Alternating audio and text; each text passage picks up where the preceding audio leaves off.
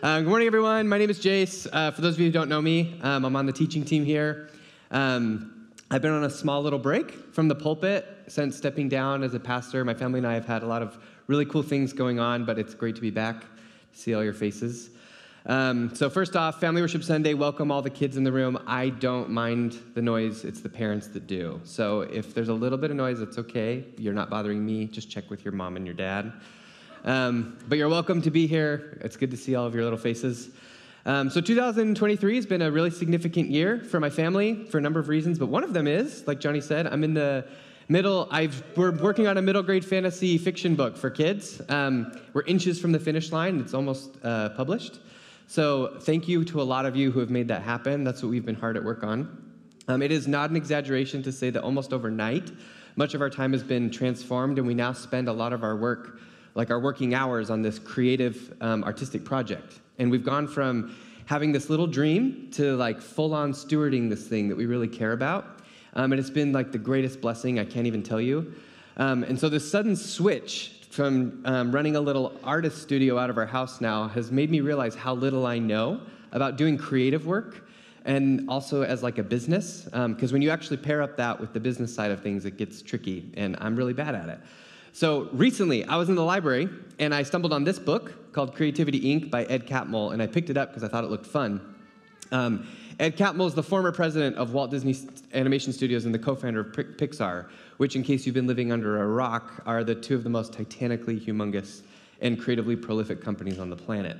And Ed, who was this nerdy kid from Utah, of all places, was the captain of the ship for many years, and so the whole thing felt too fascinating to pass up. So I snagged it. Great read, had a fun time. But there's one thing I wanted to share with you all today, since we have some kids in the room. So, kids, this one's for you, and all of you who are kids at heart. Who are these guys? You guys know? Woody and Buzz. Good. Most of you know Woody and Buzz. Okay, so whether you've seen the movie or not, you probably know that in the 90s, 1995 to be exact, which kids, that's a long, long time ago, Disney and Pixar's Toy Story hit the box office Thanksgiving weekend, and it changed the game for animated feature films. It was the first feature film computer animated. So it was an instant hit, and suddenly this risky little startup tech company called Pixar, now betting all of its chips on telling animated stories, became globally known. Yeah! And with Toy Story as its launch pad, Pixar would proceed to crank out quality feature films for the families for the next 4 decades. Kids, you're probably finding your favorites on here. And Pixar, let me tell you, it enjoyed freakishly positive universal success, each film topping the next, like year after year after year. It was insane. But Ed Catmull's aim in writing his book was to take the reader behind the scenes and show you that this glorious thing, these movies, they didn't just happen. Toy Story didn't just come to be because a few people had a good idea and they worked really well together and they all got along. No way. So here's the picture of Woody again. You guys all know him. This is the 1995 movie theater version of Woody you're all familiar with. But what might be news to you is that when the team of movie makers all got together years before to actually sit down and write the Toy Story, Woody looked very different. This is what Woody used to look like, kids. That's right. This is the original Woody. And in the original version of the story, kids, Woody was the bad guy. Yeah? A mean, villainous, ventriloquist dummy. That was the bad guy. How are we doing, children? So, the lovable character of Buzz Lightyear, he was a side character when he did finally make an appearance. He wasn't Buzz Lightyear, he was Lunar Larry. Which is just great. And this is what he looked like. So why am I bringing this up? Well, for one, it's Family Worship Sunday, and I want the kids to catch these references just as much as the adults. But really, I think there's something very simple and eternally profound here that we can all work with. When Toy Story was coming into existence, it was very rough, it was very unfinished, and it was very unformed. What it would become, Toy Story, the final product, was hardly even a speck of an idea in the imagination of the writers and directors of the film. Again, when they first got started, Woody was the bad guy. Nevertheless, still existing in their creative minds was the idea of making this captivating story about toys who come alive when the grown-ups or the kids leave the room. And they could envision that reality, that one day that movie would exist and it would be this really good thing. But that's all that was there. So I want you to look at these pictures and think on this very basic idea. For something to be shaped and molded and formed into its beautiful final version requires a lot of intentionality and molding and work. It requires changing, it requires editing, and often that's a painful process because we're a long ways off from what it's meant to be. Good and beautiful things are not formed overnight, and they're not formed by themselves. Woody the bad guy and Lunar Larry, the sidekick, did not decide themselves that they want to just transform into Woody and Buzz, and that was that. In the New Testament, kids, you know your Bibles, you've been learning these stories downstairs. Do you guys remember the guy named Paul? Yes. Okay, Paul, he had an insanely life-changing moment on the road to Damascus where he encountered Jesus. And he decides, it was so insane that he decided to spend the rest of his life talking to people about that encounter and what Jesus then would do to his heart. So Paul was an avid reader of his Bible at the time, which we call the Old Testament, and he would write little letters to his friends. Maybe some of you do that.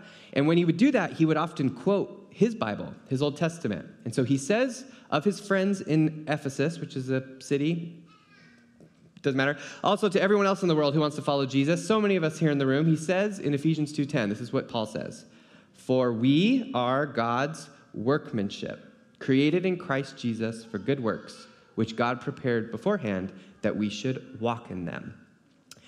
The word workmanship is the Greek word poema, which is where we get the word for poem or poetry.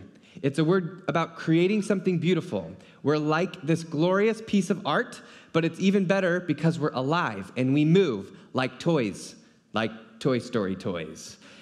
And we also now cultivate this beauty as well. By calling us God's poema, Paul imagines God as this generous and glorious artist who is bringing about something beautiful with us. And we too have good work to do as we step into this calling. The Old Testament book of Ecclesiastes is written in Hebrew. When it's translated in Greek, before Paul's time, Paul would quote that version, and this is what Ecclesiastes says. God, he has made everything beautiful in its time. He has set eternity in the human heart, yet no one can fathom what God has done from beginning to end. So here's one way to think about the story of the Bible. God made this beautiful, good world. People were the crowning jewel of creation, but because humans were given this wonderful job of being like God, to create and rule and make beautiful things too, they were also capable of having a choice, of choosing good or bad. They had that dignity, and they chose darkness. They chose that which would kill them. This is the story of Genesis 1, 2, and 3. And when that happens, when the story takes a dark turn, what does God do? What does the great artist do when his sculpture has suddenly been toppled to the ground, vandalized, and ruined? What does God do when he looks at his poema and he knows what it could be and what it should be and what it ought to be, but what it's very far from? He rescues it. And from the misshapen, ugly, broken lump of clay, God begins to work as the good potter. He begins to form his poema into the glorious shape it was destined for. Like Michelangelo, who looked at that piece of marble rejected by the other artists, true story, deemed a piece of garbage by his contemporaries, he took it and made out of it the statue of David. So we're talking about our core values as a church: presence, community, mission, and today's about formation. And really, all of these are interconnected. They all inform one another. But we're going to hone in on a simple fact of life today about formation. We are not what we ought to be yet. We have not arrived. We're not fully mature. It's Family Worship Sunday. And even as we look out and we see all these kids and you're hearing like candy wrappers and you're watching things getting kicked and coffees are spilling on the carpet right now, we have this picture in front of us that we're all just growing. We're all like kids before our Father, being molded and formed. And like any good parent knows, we're all impressionable, like clay. We're very much formed by our environments, our cultures, our family values, our school, our media, our church. Therefore, what we show up to and give ourselves to every day will play a role in shaping us. This is why I like thinking about Woody and Buzz. How did we get from being the mean, villainous cowboy and Lunar Larry to Woody and Buzz? Because Ed Catmull and his team of artists got to work every day to shape and mold these characters in this story until it took the form it was always meant to take. You see, the Bible speaks of humanity's destiny as it comes under the reign of King Jesus. And men and women, you and me, all you kids in the room, we're like these little strange characters that are still being shaped. But there is a beautiful and creative mind at work in our lives who wants to shape and mold us into something good. The Bible says that as God's children, we're being molded into the shape of the Son, to look like Jesus. I'm not going to read all of these. This is just a couple in the New Testament that all say the same thing. These verses don't mean that we're going to be like these robot clones of Jesus, where we look like him physically. Frankly, my hairline does nothing for me if I were to grow out the long Jesus hair. Amen.